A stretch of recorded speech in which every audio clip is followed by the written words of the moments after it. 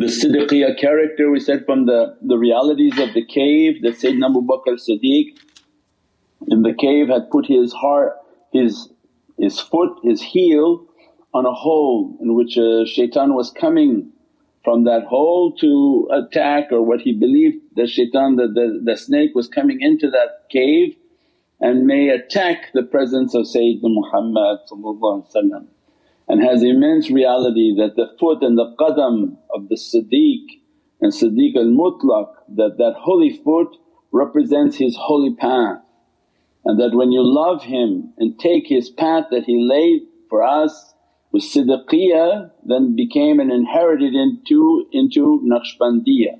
The origin of Naqshbandiyya is Siddiqiyya, is from Sayyidina Abu Bakr as-Siddiq. So by taking his path and following his qadam, that he would block the snake and the hole within the heart that shaitan tries to enter to destroy the Muhammadan ishq within the heart of the muhibbeen and the lovers of that reality.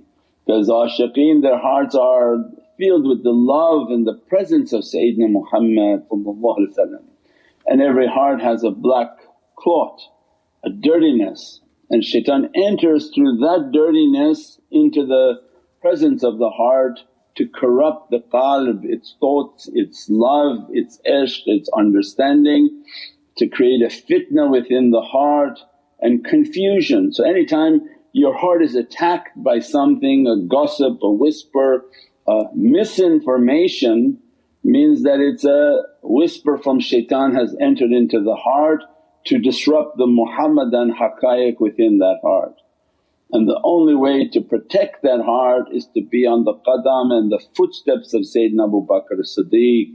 And that was the immense ishq, the love, the good character, even not to raise the voice. All of the characteristics that we always teach about Naqshbandiyya is what Sayyidina Abu Bakr as-Siddiq is teaching for us, even towards gossiping and backbiting.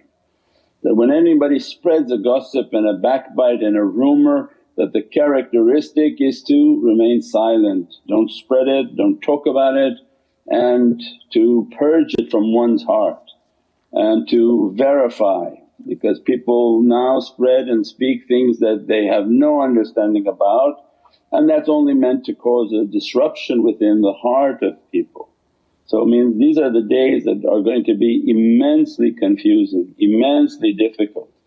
But Allah left for us an inheritance that by loving them, by connecting our heart with them, by connecting our heart with their tajalli and muraqabah and muhasabah, that they begin to convey that siddiqiyya character into the heart.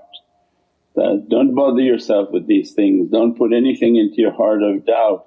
Keep your connection, keep the love, keep the love of the presence of Sayyidina Muhammad. So they become more and more difficult, more and more difficult to keep that love and that connection. We pray that Allah dress us and bless us with that firmness. And this is the month of charity, this is the month of good deeds and good actions. This is the month in which Allah give many rewards and many dressings. And these are the months in which sainthood is granted. In the month of Rajab is a month of seclusions, in which many pious people seclude themselves in the month of Rajab to be dressed by its lights and blessed by its lights, inshaAllah. We pray that Allah dress us, bless us, and we should be putting out the awrad for Rajab within the next few days. I think the guys online will start posting on Facebook, and a newsletter we'll be putting out for Rajab, Sha'ban, Ramadan, which should have all the links for the awrad, for the wali of Rajab, the saint of Rajab who was a highway bandit, and he had picked up a du'a and read that du'a and had achieved immense lights and immense realities, in which even Sayyidina Muhammad prayed and made janazah over the soul of that servant just from the du'a that they were reading on a yearly basis at the time of Rajab.